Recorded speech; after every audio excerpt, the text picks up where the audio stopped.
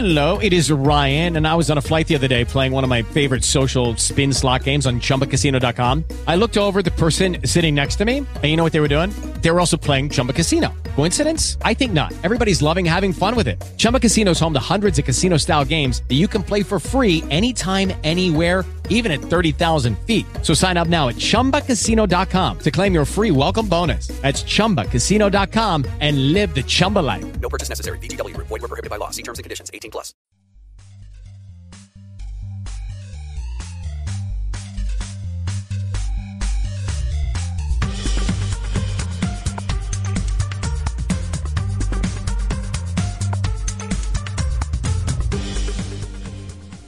Hey guys, welcome to episode 7 of Gamer Heroes. I am Derek, one of your hosts, and I have my returning host with me, John. John, you want to say hi?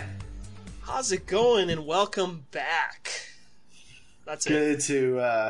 Good to talk with you. Good to see. I don't see you. We don't have webcams, but you know what? I'm glad you're here. I'm glad you guys are still here. Well, so who's the other guy? So we actually have a slight change in the roster. Unfortunately, David's not able to join us anymore. He's got some family obligations, and family comes first. So we have brought on an old friend of mine, Zach.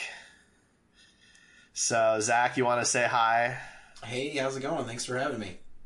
Yeah, man. So for those who don't know, Zach and I did a short 7-episode podcast series like a year and a half ago. And so we've done a little bit of this before, but Zach's decided that he likes video games. So just yesterday, right? Yesterday. I've got a lot of catching up to do. What are these video game things? So Zach, why don't you tell us a little bit about yourself, about your video game history, what you're into, that kind of thing. I played some Nintendo, Super Nintendo at friends' houses, but the first console that I ever owned in my family was the PS1. Played a lot of Crash Bandicoot on the PS1 and PS2 and all of that. Had an original Game Boy that got quite a bit of use out of as well. I played a lot of video games in college. I'm an adult now. Not that I wasn't an adult in college. No, I guess, you never really grow up. Quit lying. Right? Yeah. Growing up is a lie, and it's a trap. But with kids and adult responsibilities, my time for gaming is different than it was before. But yeah, no, I still game. So here I am. So so people know that I'm kind of the Nintendo guy. I'm a nut for Nintendo, but and John's kind of the PS4 guy. What do you have at home that you play on, regularly? That's a good question. I play a lot on my 3DS. Really excited for the Switch, like I think all of us are. I play a lot on my 3DS because when I'm hanging out with my kids and they want to watch the same mindless, awful cartoons over and over again, I can play on my 3DS. I play Pokemon. I like the turn-based RPGs. I guess the consoles in my home. I have my 3DS and I have my Xbox One, which it kind of gets used more for Netflix and Pandora lately, but I use it to play games an awful lot. I am kind of borderline obsessed with the BioShock franchise. I like Ken Levine an awful lot, and the BioShock games are a personal favorite of mine, as well as the Half-Life games. Yeah. Completely different genre, but yeah. So we have a bit of a running joke because John beat me to it. John built a top of the line, high end gaming machine, and just really wants to stretch the graphics on Half-Life 2. Oh, so. Yeah, it's a gorgeous game. See, thank you. But it's right? a 10-year-old game, It man. holds up. It holds up. It does. It really does hold up. It's not a quality issue. It's more of just I don't think Half-Life 2 is going to push your machine. That's all I meant, I mean, if it's a really old machine, it might push it. Push it till its death.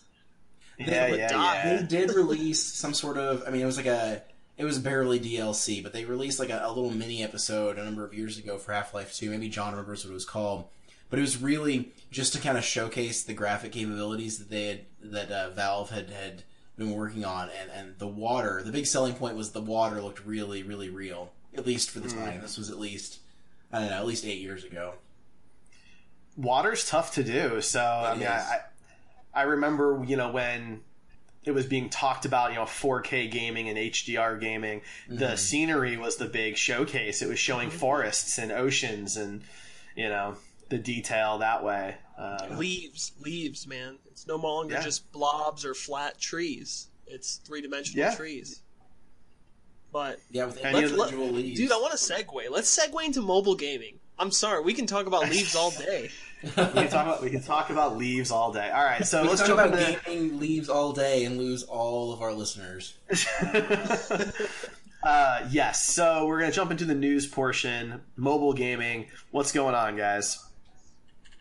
Zach, come on, let's get your feet wet. Let's pop that cherry.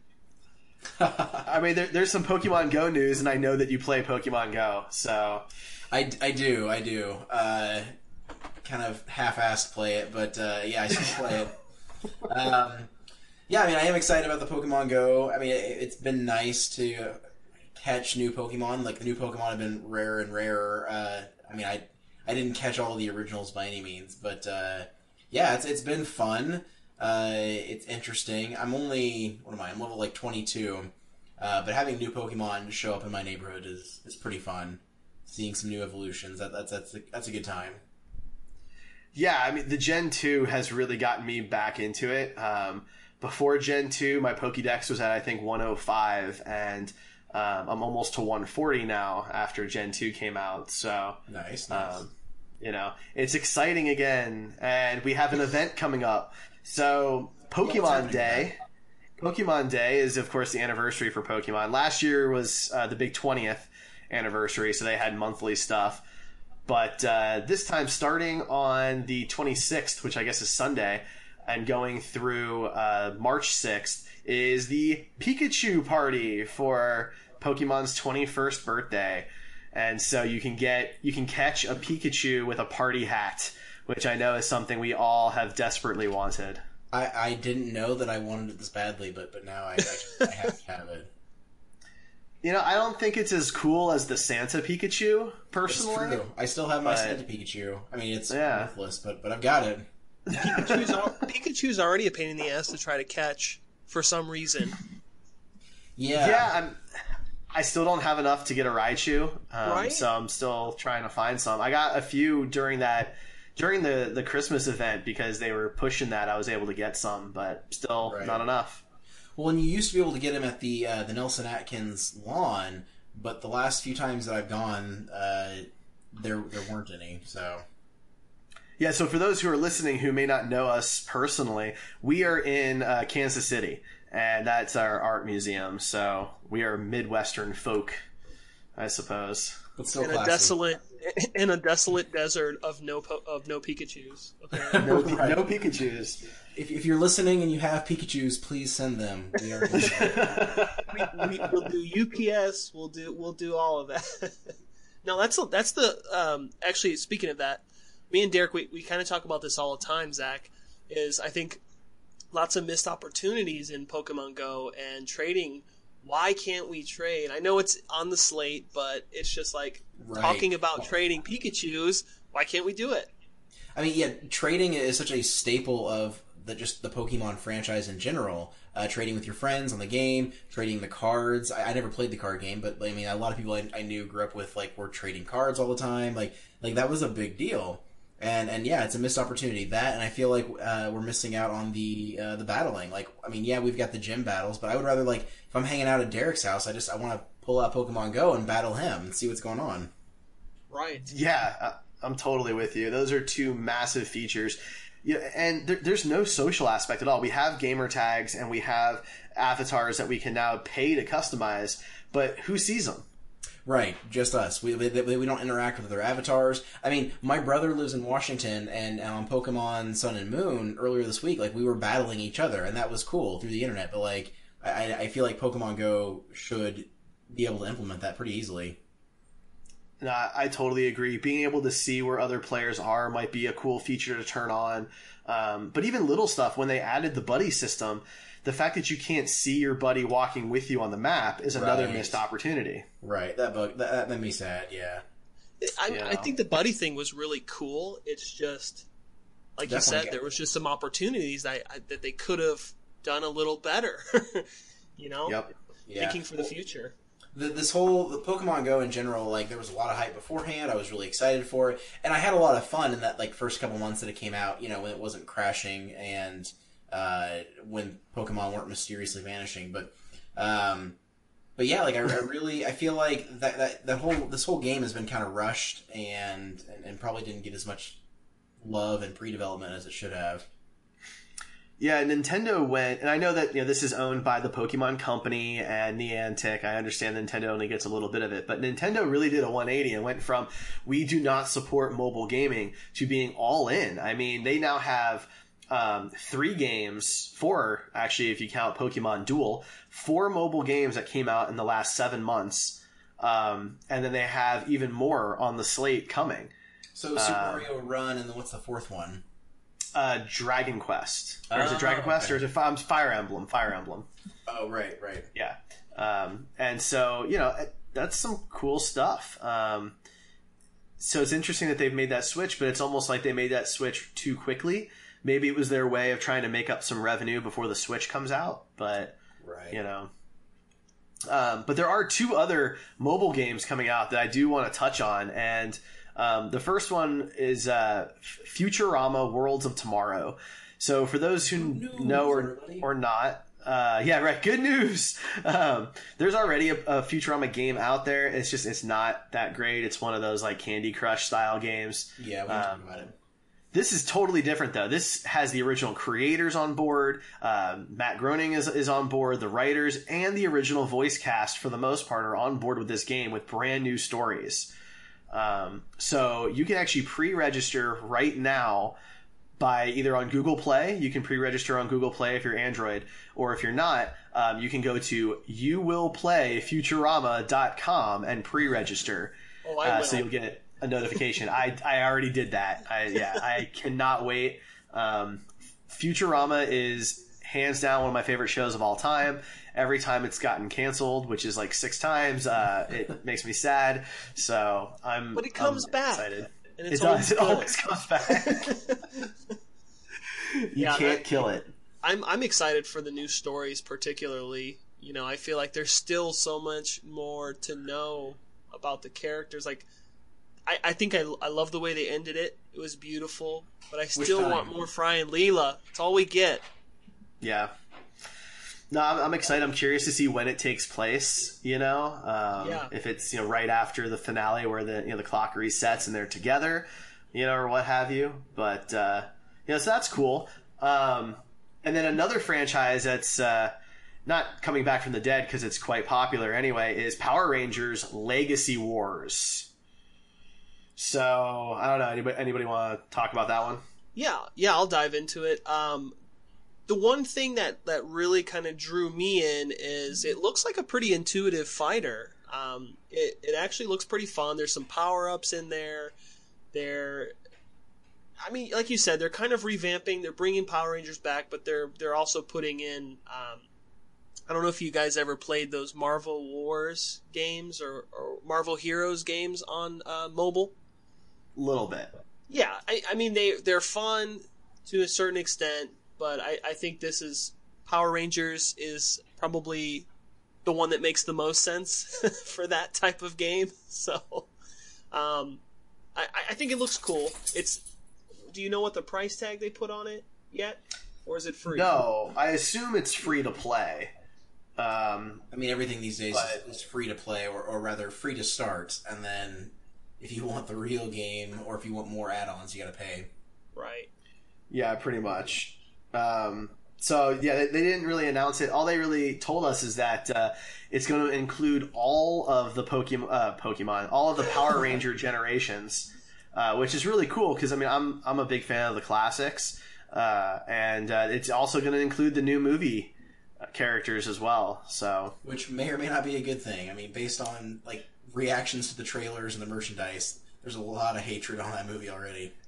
I don't know why. Yeah, it remains I to be personally seen. like it. I personally like it, but haters gonna hate, and I just want to see Power Rangers, so I don't really care. It looks more adult, and they actually explained why they can do amazing things, why they have powers. So Right. I think that's a little bit better. But Yeah, I mean, we'll see. we'll see how it goes. It's comes out in March, so only a few weeks away. So that's it for mobile, I think, right, guys? Yep. So let's do. There's something real quick about Microsoft I want to point out because it's Halo news, and I love Halo, and you don't get a lot of Halo news. So 343 Industries, who has been developing Halo since Bungie left the property, and so that really started with Halo 4. 343 Industries has announced that from now on, any core Halo games will bring back the split screen functionality for local co-op and local multiplayer. So God. I hate that they do that they even got rid of it. I mean, they weren't the first ones to do it. They were probably the last ones to do it. There really aren't any split screen games left that I can think of. Right. But Halo split screen was kind of a staple of that genre for a long time. And I can't imagine that from a development standpoint that it takes that much effort to add that as a feature. Yeah, I'm totally with you there. I mean, if GoldenEye reinvented the first person shooter, Halo did it again. And the LAN parties back in the day were something that I really miss. Yep. Right. And when they took away the local co-op was really frustrating because what was the reason? There were some explanations about hardware being able to produce the 1080p and the frame rate all at the same and time. manpower as well. But time. Yeah. Well, but I don't. To Zach's point, I'm not sure how much development work it takes to allow split screen since games have been doing that for 20 plus years. Well, I'll give you an example. Right. And we should actually do a whole podcast on an episode just on the dying breed of co-op, local co-op. But the game that I've been playing, Zach, have you played Uncharted? No, I have not. I'm familiar with the franchise, but I've not played it. You're missing out. Number one. That's what I hear. Yeah. You're the whole time, just like in Last of Us, the whole time you're with somebody, you're with people. So it doesn't make sense why you wouldn't have a co-op. So Uncharted 3 kind of played with that idea, and they were like, well, we'll do local co-op, but as long as it's kind of online, so you could play local co-op online. Does that make sense? Right, yeah. Which everyone had been asking the same questions. If you're with a character, you're drawn to a character, you depend on a character the entire game, why the hell wouldn't you just make it split screen? Yeah, no, that makes sense. Well, I think what we're seeing here is also like a change in technology and a change in like a sociology and like the way we play games. And for us, like, I mean, the three of us, we grew up in a generation where like if you wanted to play a game, you went over to your friend's house and you grabbed a second controller and you played there. Like we're of the generation that when we were kids, like having this online option it was a wild fantasy at that point. And then technology changed very rapidly. And so now we're looking at a world where, like, heck, we're having this podcast from 3 different locations right now. We could be playing a game from 3 different locations right now. Like, one of us could be across the planet, and it wouldn't make a difference. But there's something communal and fun about, being in someone's home or their college dorm room and playing some Smash Brothers or some Mario Kart or whatever the case may be, and getting to actually interact with them, like, next to you, but also, playing the game together too. Like, I mean, what we had as kids was like digital board games, and what we have now is a much more. It's great that it brings people together from across the planet, right? But it's also a bit more isolating in the sense that you could be playing with your next door neighbor, and you don't actually interact with them, and so you are still very isolated. Well, and to your point, Zach, the two games that you mentioned were Mario Kart and Smash Brothers, and those are Nintendo titles. Yep. And the Switch is trying to bring back that social aspect by having, supporting up to 8 Switch WAN parties. That's so cool. I love that. I'm so stoked. Yeah. And I mean that's great. It's I understand that we're not going to use LAN today because nobody wants to plug an Ethernet cable into their Switch tablet, but because that's kind of silly. But we'll be able to, if we're on the same network, connect 8 switches to each other and play Mario Kart and play ARMS, for example, or Splatoon, which will be a lot of fun. I think that's a game. Yeah. No, I'm sorry. I didn't mean to cut you off. No, you're good. I think Nintendo's trying to bring that back. That's all. Yeah. For sure. No, that I was just gonna chime in on that. Like, Nintendo is revamping it, and I think that's a bold and a very good move because a lot of games are dropping the split screen, and some of them are dropping online capabilities altogether, like Prey. And basically, they're saying we're focusing on the single campaign experience, and I respect that, but I also think it's a missed opportunity of revenue that could potentially come to you as a game developer. Like, for instance, there was a point in time where I was only purchasing games because I wanted to play with my friends. Mm-hmm. So, right. Oh yeah, absolutely. Losing that part.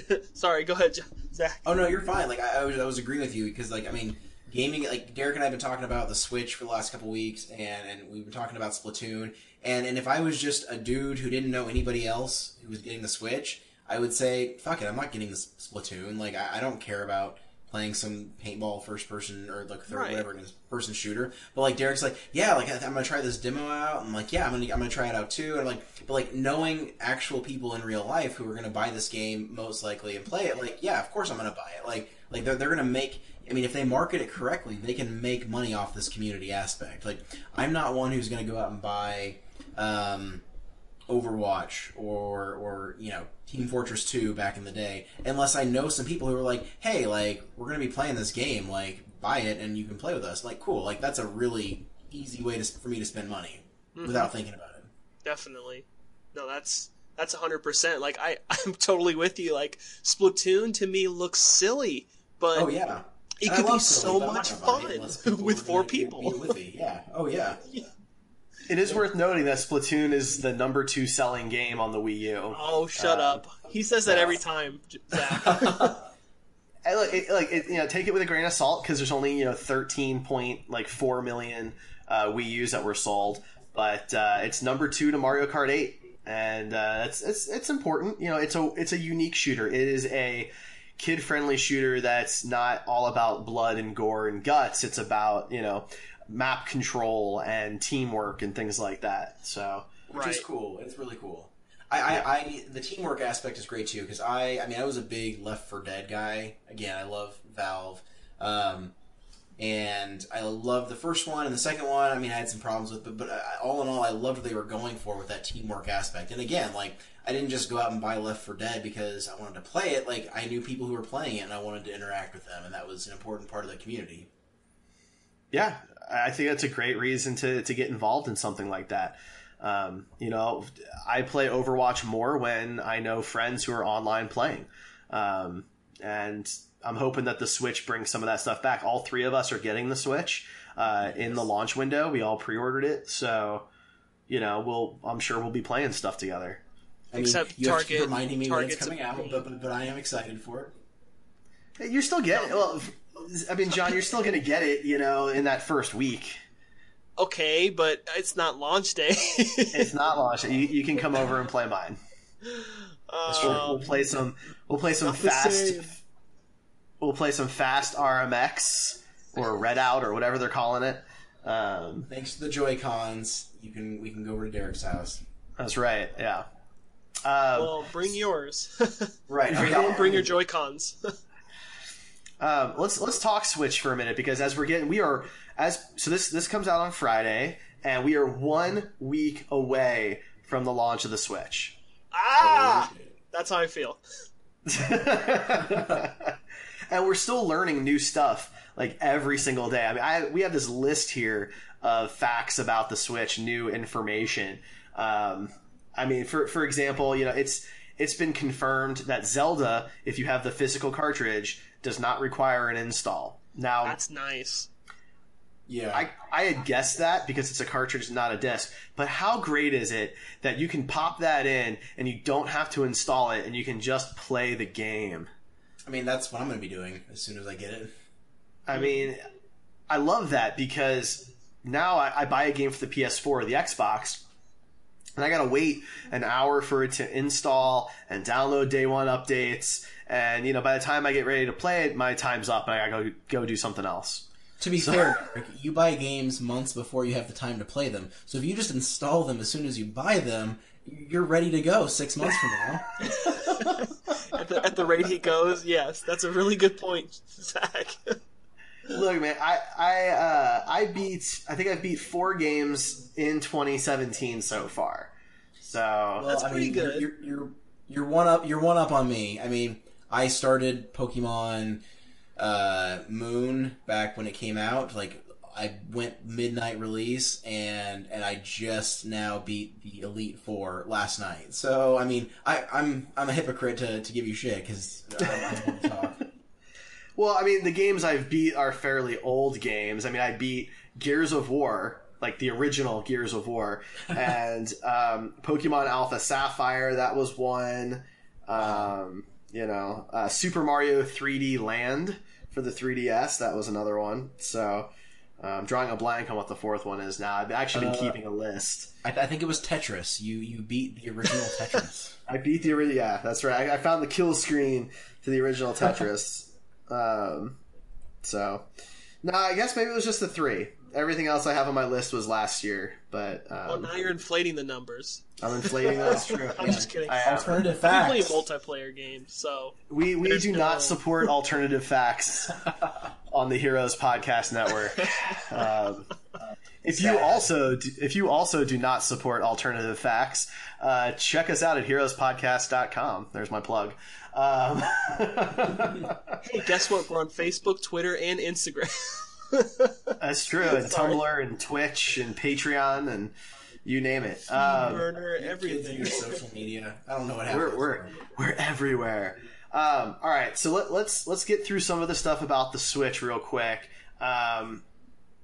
Technically speaking, we now have confirmation from Nintendo France that Bluetooth headsets or headphones are not going to be supported on the Switch, at least not initially. How do you guys feel about that? I feel like, why did they let France handle that announcement? I mean, Nothing against France. France is a great country, but I'm like, why not? Why is Nintendo France handling that? Like, why isn't it like their global company? The French can handle this annoying piece of news. They it's just also kinda- want us to hate them. Like, you know what I mean? They're shifting the hate. Like, why do we can't they're hate the fall Japan? We guy. can't hate America. We gotta hate France. Oh man, I think you're right. They're the Well, fall I guy. appreciate that France gave us a straight answer because until Nintendo France came out with this, we were under the assumption that it was going to be supported based on some earlier reports. And so to finally have a straight no answer from an official Nintendo source is at least an answer. Right. They removed the cigarette from their mouth and said, "Hey, there will be no Bluetooth." Now, it's not really a big deal for me because the only Bluetooth headphones I use are when I'm like jogging or something like that. So if I have the Switch in, its mobile mode, handheld mode, I would use headphones. And if I've got it on my TV in TV mode, then I'm using my speakers. So not a huge hit, but I'm a little surprised.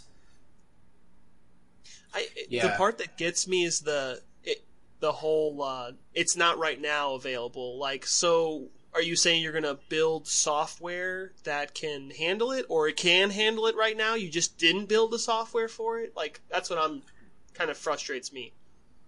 Well, it could probably be done with a firmware patch. I mean, look at Steam, for example. Sorry, I'm losing my voice.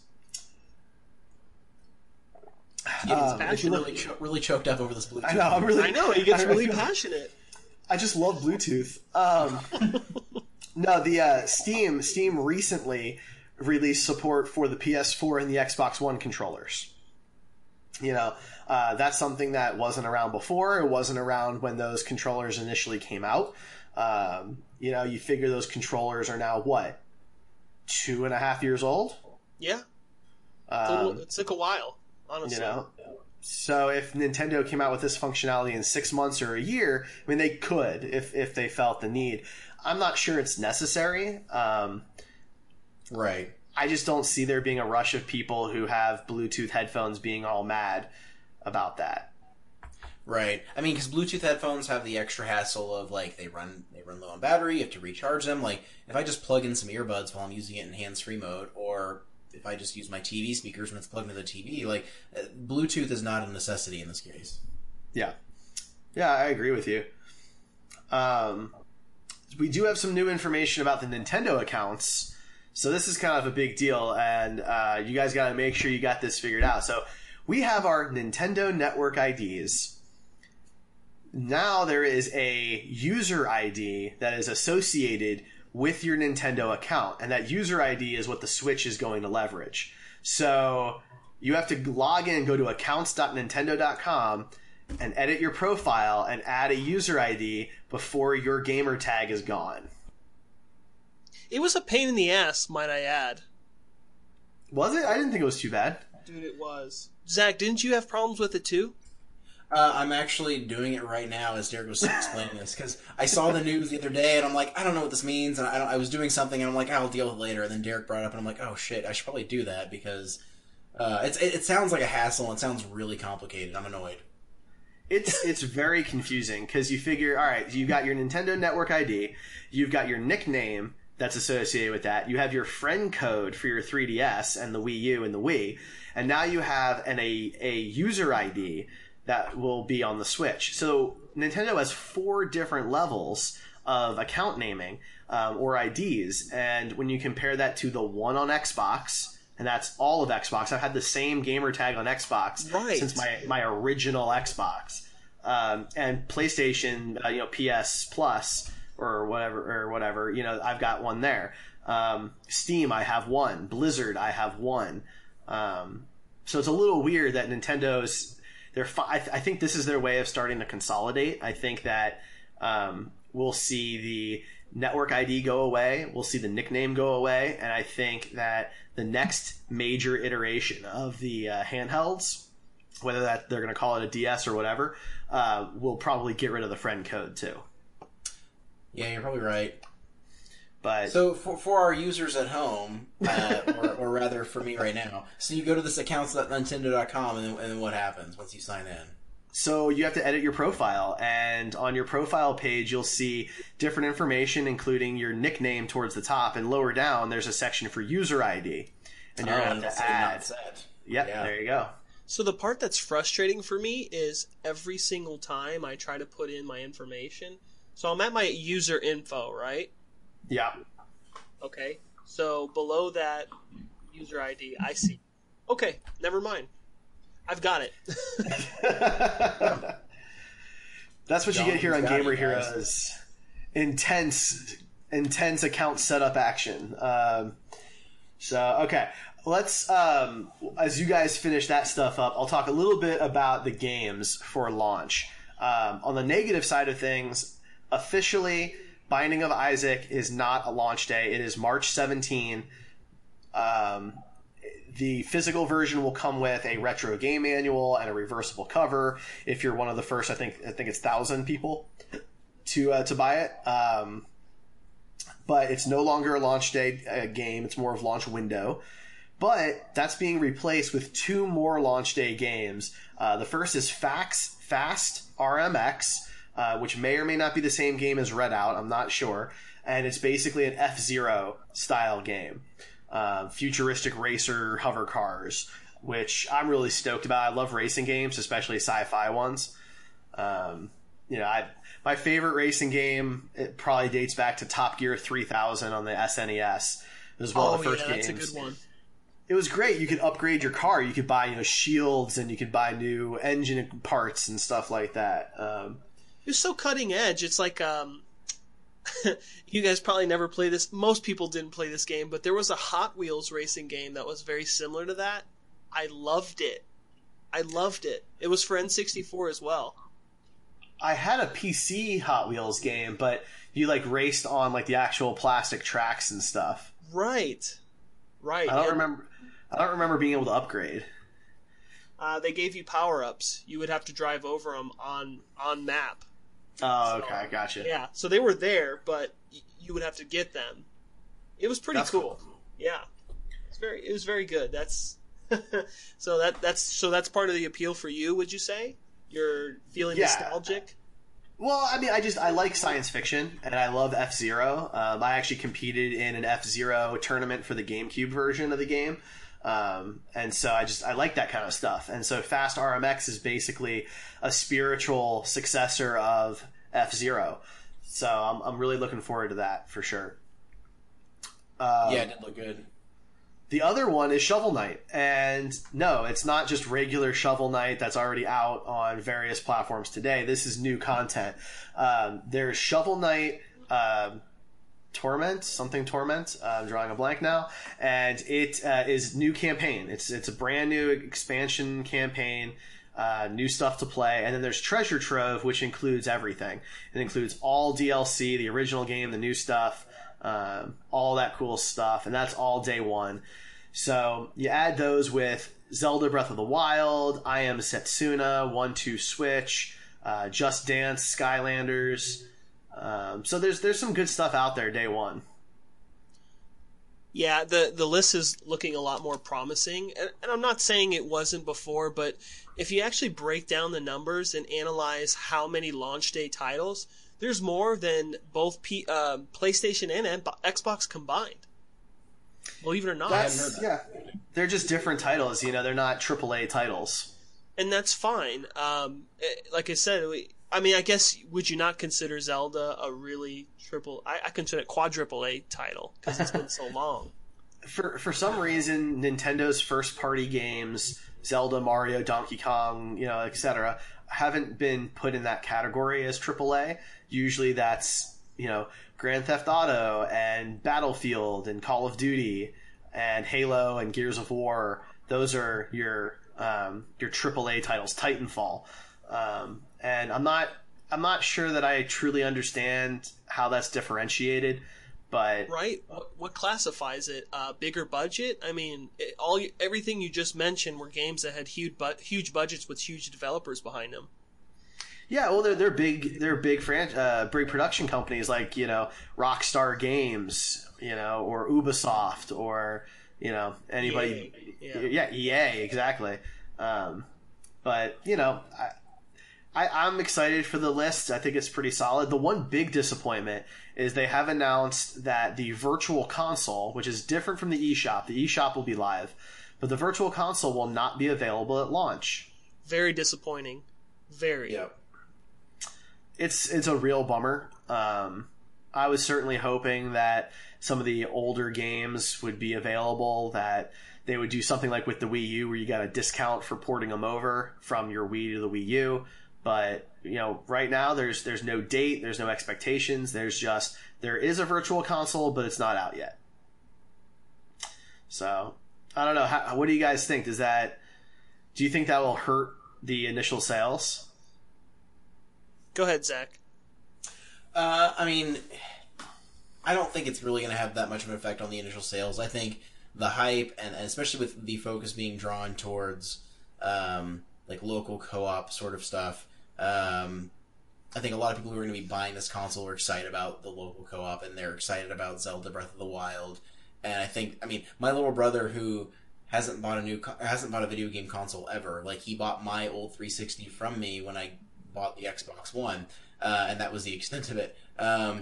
He's buying the Switch, and he's buying Breath of the Wild with it. So I think we're going to see a lot of that. If a year from now they still don't have that Virtual Console up, I think that's going to hurt them. That's going to slow sales down an awful lot. But in the initial burst, I don't think it's going to hurt them too much. Yeah, fair enough. All right, so what else do we have going on, guys? Well, let's just segue into it. I wanted to talk a little bit, not a little bit, probably a lot, about VR specifically. Okay. As you know, people have been raving about it. It's been a thing that's been talked about quite often, and there are actually a few options that are out there. You've got the Vive, the HTC Vive, whatever you want to say, PlayStation VR, the Oculus Rift, the Samsung VR, and then of course the Google Daydream.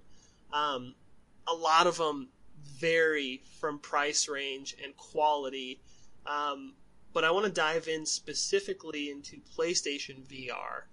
Do you guys think there's a good value there? Is it worth it? Is the technology there at the $400 price point? Well, I think that first off, you can't look at it necessarily at it being $400 because it's one of the cheaper ones of the four very top. I mean, we've got the HTC Vive, the Oculus Rift, and then the Samsung VR, which is considered one of the better ones. I don't know. Yeah, but I mean, so Samsung VR and Google Daydream kind of have to be put in a separate category because they run off of phones. Right. And there's a certain expectation there. But PlayStation VR is the cheapest of the big three, the Vive, the Rift, and PlayStation. It's cheap if you own a PlayStation 4. If you don't own a PlayStation 4, then it's still an $800 price tag.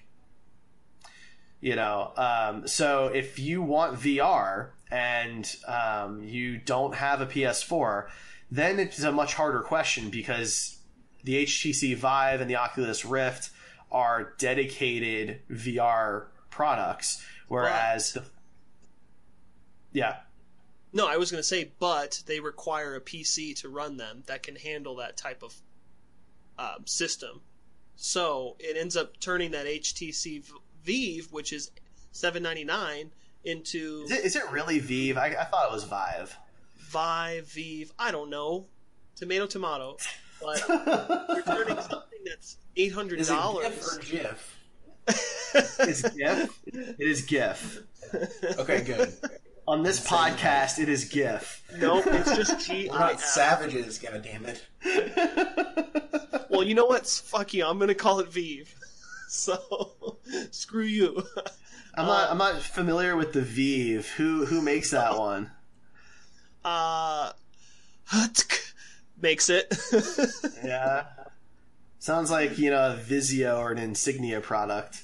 Okay, fine. The Vive is $800, and you need a PC to run that, so you're easily looking at $2,000. Easily. Yeah, I think that's a fair point. The other side of that is if you invest money into the PlayStation VR, half that money has to go toward a PlayStation, but guess what you can also do with that PlayStation? You can play all their other games. So the real question comes down to how do you want that experience to be? Because the Vive and the Rift have more advanced technology available to make it a more immersive experience, whereas PlayStation VR really just uses the PlayStation's controllers. And that's the disappointing part about it is it uses the when they kind of had their competition Wii thing, PlayStation did. They initially introduced it in the PlayStation 3, and I fell into the gimmicky, and I bought it, and it's really cool, but it's very difficult to do on high-end games. So my point is, though, is they still rely on the camera. Are you talking about the sight thing that had the little remotes with the ball at the end that changed colors? Yes. Okay. Yeah. Oh, I forgot about those. Jeez. I actually bought those, and the premier game for that was the Killzone 4, and although it was fun, it was very, very difficult to play because it's a fast-paced game, first-person shooter with those things. Very, very hard to do it. And the camera wasn't always accurate. So what's upsetting to me is, not upsetting, I guess I should say, in contrast, where I don't think the quality level is quite there yet, which is why the price tag is very consumer-friendly for entry-level VR, that is. is it's relying on this one single camera again, whereas the HTC Vive has multiple camera vantage points, and it's not relying on a color for infrared to see your movement. You know what? That's what they initially did was right. It was watching the ball. Well, I mean, color. I think you make a really good point, but it's important to keep in mind that the PlayStation VR is also just a lot easier to set up. I mean, anybody can plug in their PlayStation and play PlayStation VR. The Vive requires a pretty sophisticated setup, a very specific room size, that kind of thing. But again, like you said, it's all about the quality and the experience that you really want to go for. What I will say though is the PlayStation, as being a Sony product and they're kind of a big company, they can produce more games and better games. Like for instance, they have the Batman VR, which is super cool. They're doing Battlefront. They have what's another big one? They've produced their own set of games that come with the PlayStation VR or available for download on those. They've got, one of the big titles was the Star Trek Bridge Simulator, but that's been delayed a couple of times. That was one of them. But the Vive, on the other hand, leverages the Steam library, and so I think its library is probably larger. Oh yeah, much more vast. I guess I just don't know how well those work, though, because those are adapted games, whereas these were produced and created for VR. It's a fair point. So, what are the best VR games out there? Sorry, man, I didn't mean to step on your toes there. No, you're good. Let's talk for a second about, like, just from our own personal perspectives. What do you want from VR? Get it, Zach. Get it. Big question. And if the answer's nothing, that's fine.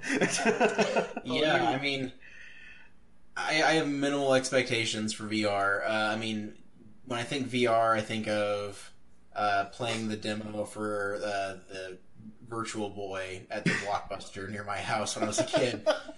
So I'm easy to please. And even like all these commercials, these VR commercials for the Samsung thing, like you see a lot of people like looking like they're having a good time, but I mean that's you don't. I don't know what that experience is like. And I mean, I don't know. Like I love my 3DS, but I almost never turn the 3D feature on. So I mean, virtual reality for me is. I mean, it sounds like a cool idea, and I respect the technology that goes into making that happen. But it's not a thing that I care a great deal about personally. I'm gonna pick on you, Zach. Do it. Go for it. You obviously like Pokemon Go. So do you care more about augmented reality than you do VR? No, not at all. In fact, I've got the augmented reality feature off. Like, it was cool for the first couple days, and then I realized, like, oh, every time my phone moves, like, I'm gonna, like, throw a Pokeball and miss. Right? Whereas, yeah, with just, like, the regular, standard features on there, like, I mean, yeah, it's cool, like, oh, look, there's a Snorlax behind you. Like, that's cool, but then 3 days in, you're like, this is annoying. Well, that and I feel I'm kind of the same way. I never used the 3D on my 3DS, except the first time I'm playing a game, I'll turn it on just to see what it looks like, and then I'll shut it off almost immediately. And I do not use the AR on Pokemon Go at all. But so I think I'm kind of on the same page as Zach. My memories are absolutely Virtual Boy at Blockbuster with Mario Tennis in the red lines and black background. And that was it. That was VR for me. And now it's better in some ways, obviously, because we have full color, beautiful HD graphics. But some of these, like the Samsung VR and the Google Daydream, don't even really have controllers. They're just kind of there for you to look around. Right. And that's kind of where I think the Vive is really going to do well, is it has all of this stuff that you can get for it. The same with the Oculus Rift. The Rift has these really cool things they just call it Touch.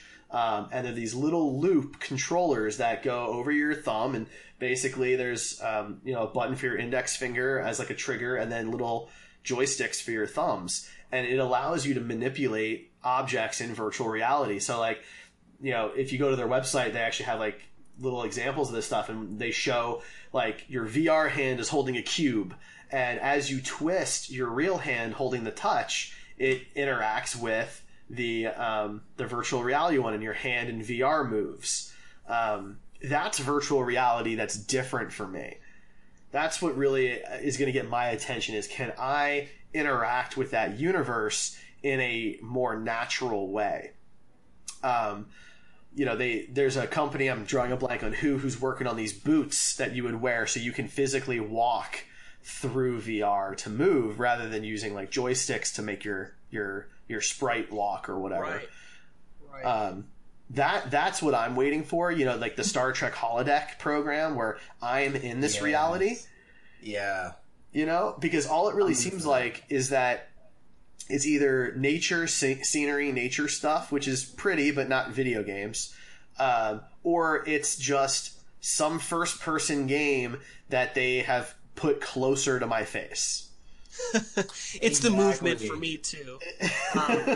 No, I totally agree with that point. It's the movement for me. Like, I feel like the Vive gives you a little more freedom because they do have multiple vantage points and sensors, so it is a whole 360 immersive. So if you were to walk around, it would pick up some of your movement like that. But yeah, I'm totally with you. Like at this point, still using a controller to move around it's kind of taking me out of that experience. I see what's in development, and they've developed this VR treadmill type thing. Yes. And I think that would be optimal, to be honest with you, because then at that point you're in a circular treadmill, right, and you can physically walk and move around in the game, and that to me would make more sense. So it's just, so bottom line, let me ask you guys this. I know I'm switching it again, but bottom line, do you think VR is at a point where it's definitely not consumer friendly yet? And that's what HTC Vive has talked about. At least Oculus Rift has mentioned bringing their price down here within the next year or two to make it more consumer friendly and be competitive, because they've reached the quality they feel is up to par, but now they need to make it more available for people. So do you think it's at the point where this kind of cost is worth it? Or, I mean, what do you guys think about that? Is it Zach, gimmicky or not, I guess? I'm gonna let Zach hit that one first. Is it what or not? What was your question?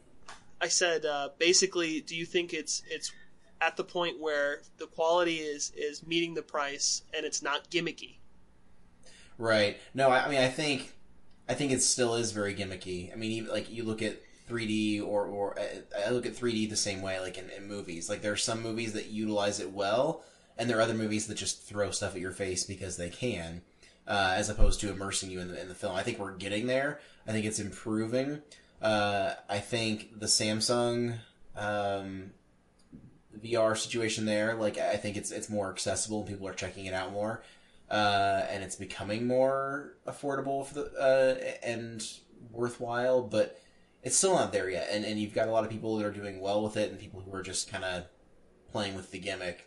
I would like to see it doing more. I would like to see it being used in more practical situations, like teleconferences, like, from a professional standpoint. Like, it'd be nice if you could enter a VR room and, like, interact with people on that front, as opposed to just, like, having these awkward conversations where you kind of interrupt each other and talk over each other because you don't know what's going on.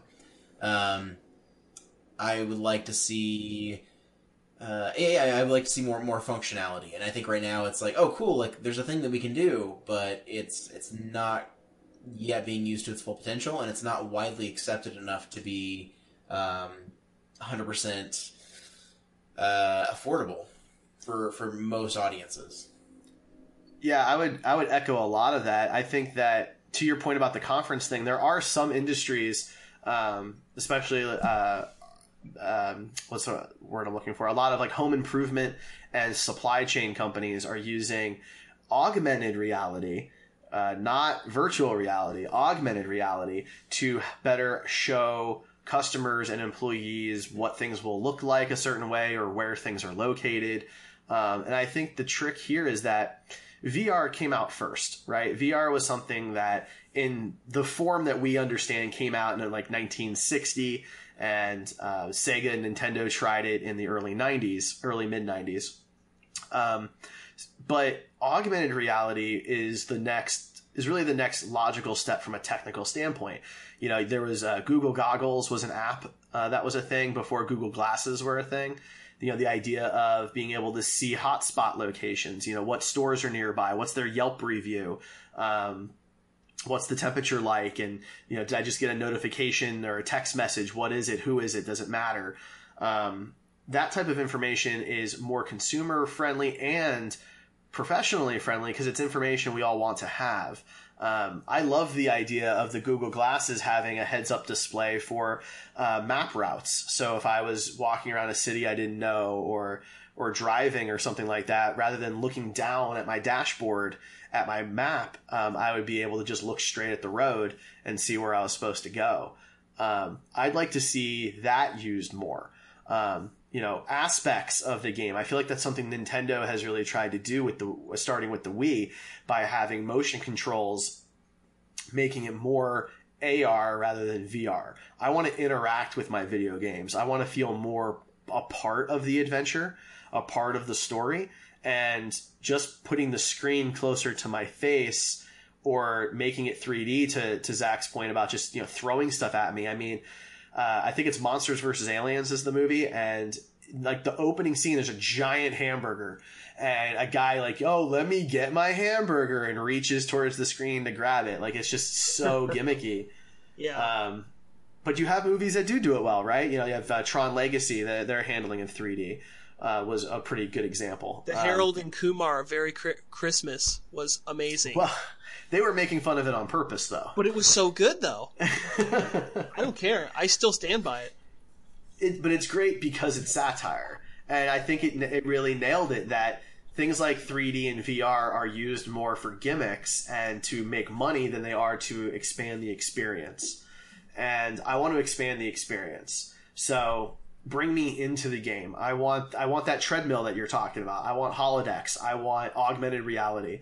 I want things that enhance the experience and don't just make the screen look bigger. I want my hoverboard. Oh, wait, different topic. We're still waiting on those, which they do exist. There is a magnetic skate park out there, yes. But I mean, that's not enough for me. I need to be able to go down the road. I want to go down Shawnee Mission with this, you know? Yeah. But, you know, John, you're talking about price, and I think it's important because if you look at the Rift, if you want the Rift with the touch controls, which you really want, that's $800 plus the computer. Right. Right? You know, the Vive really isn't any cheaper, and it has various accessories as well that you can get. The PlayStation gets a little bit cheaper because it's really $800 with the console, so you don't need the computer. And then you get to the really cheap headset stuff that requires a phone, like Samsung VR and Google Daydream, that come for free if you buy the right phone at the right time. So I think that right now it's either so cheap that it's nothing but gimmick, like those phone-supported ones, or it's more legitimate but not really ready yet and very expensive. That's exactly how I put it.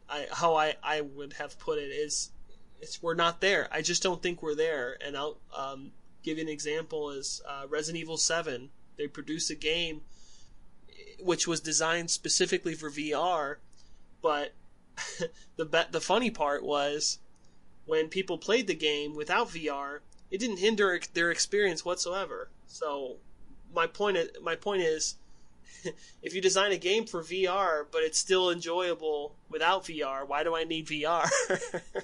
You know? Yeah. Let me ask you guys this. Since we talked about the Switch utilizing the the hand controls, and they now have HD rumble, which is something I'm curious to test the limits on. How far off is the Switch from being VR?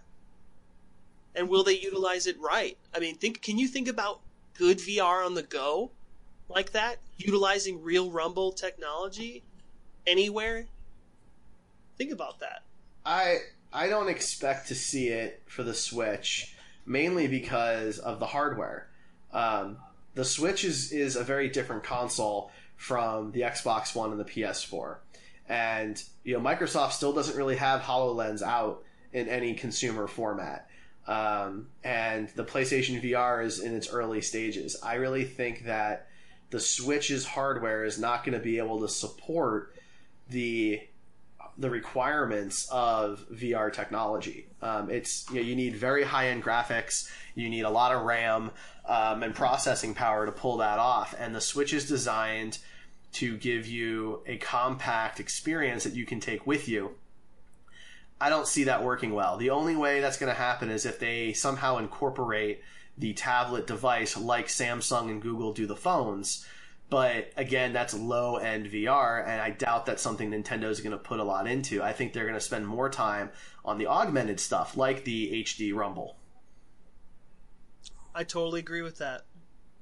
I feel like they don't need to use VR. Although it would be nice, it's just not... Again, it's just not a necessity, and I don't think gamers are going that direction. And I'm not dissing people who want to.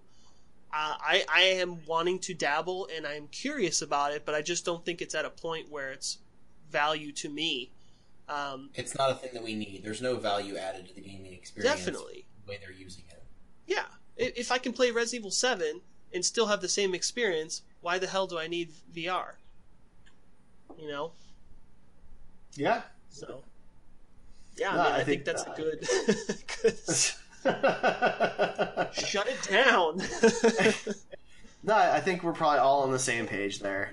Video games are constantly trying to push the envelope and, explain why the next generation is better. And right now, we're at a point where the gap between the PS3, the Xbox 360 is not as big as, they used to be. Right now, we've got the Xbox One and the S, and the PS4 and the PS4 Pro, and then you have the Project Scorpio that's on the way out around holidays, theoretically. None of these things do anything amazing, right? They add some 4K support, but not true video game 4K support. Right. They add some better graphics, but if you don't have a 4K TV like most of the people in the world, are you going to notice the difference between a game on the Xbox One and the Xbox One S? No so way. What do they do? The 3DS and the 3DS XL, these micro transaction upgrades that most people don't notice or care about. It's true though, there's really minor differences, and they say, this game, like Crash Bandicoot's going to be optimized for the PS4 Pro. Okay. What is that adding to it? If I put those two next to each other, am I going to notice a difference? And so they have to come up with something. And what is that? In this case, it's VR. Because VR is something that the old generations of consoles could not do. You could not have put PlayStation VR or HoloLens on the Xbox 360 or the PS3. It would not have worked. But now they can do it. And so that's the big thing for this generation. And, Nintendo's going their own route like they tend to do. And we're going to see smaller incremental changes between console generations. So this other stuff has to get people coming back for more. But that's just my take. Yeah. No, well said, man. No, I agree. I think, though, that's probably... do you guys have anything else to add? No. No. I'm good. I think you nailed it. That was a good point. All right. Well, then we're kind of at our hour mark, so I think this is probably a good time to start closing up shop. Zach, welcome to the party, man. Thanks. Yeah, this is great. Glad you guys had me on. Looking forward to more of this. Yeah, it should be a lot of fun. I'm not sure what we're going to talk about next week, but the following week will be our Nintendo Switch first impressions. So that'll be exciting. And I do want to say that if you're listening to us, go out to iTunes and drop us a review, because we are going to give away a free Steam game to the first person that leaves us a review out there. What?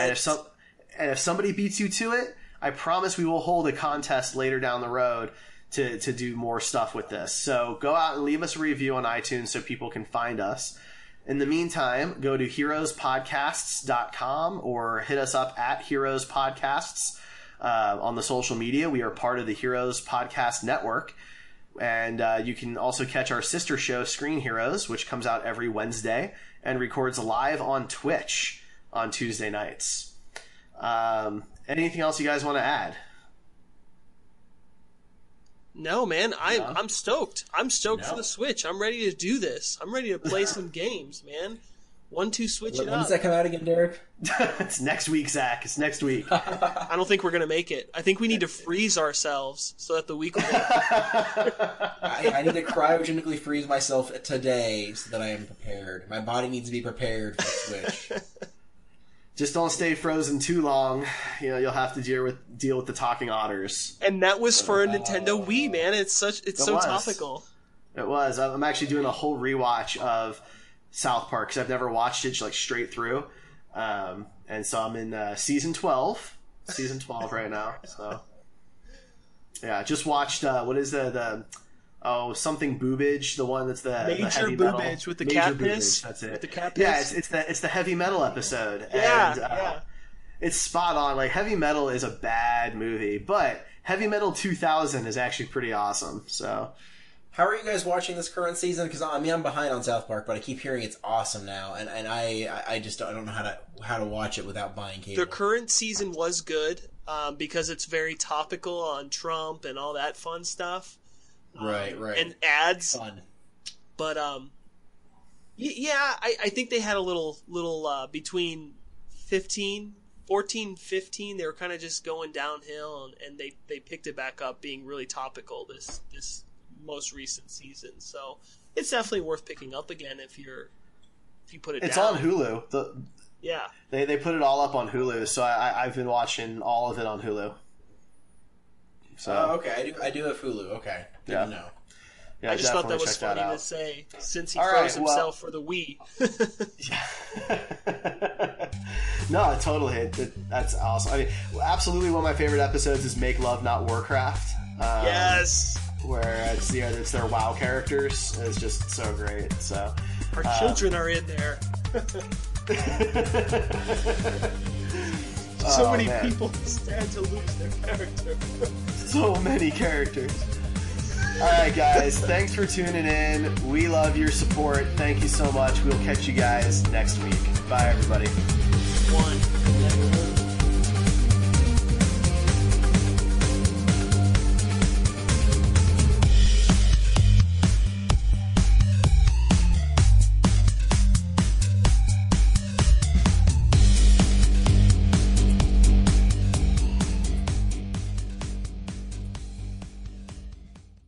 With the Lucky Land Slots, you can get lucky just about anywhere.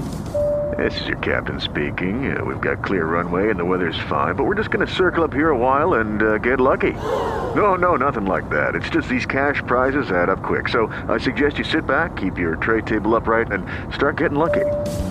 Play for free at LuckyLandSlots.com. Are you feeling lucky? No purchase necessary. Void where prohibited by law. 18+ terms and conditions apply. See website for details.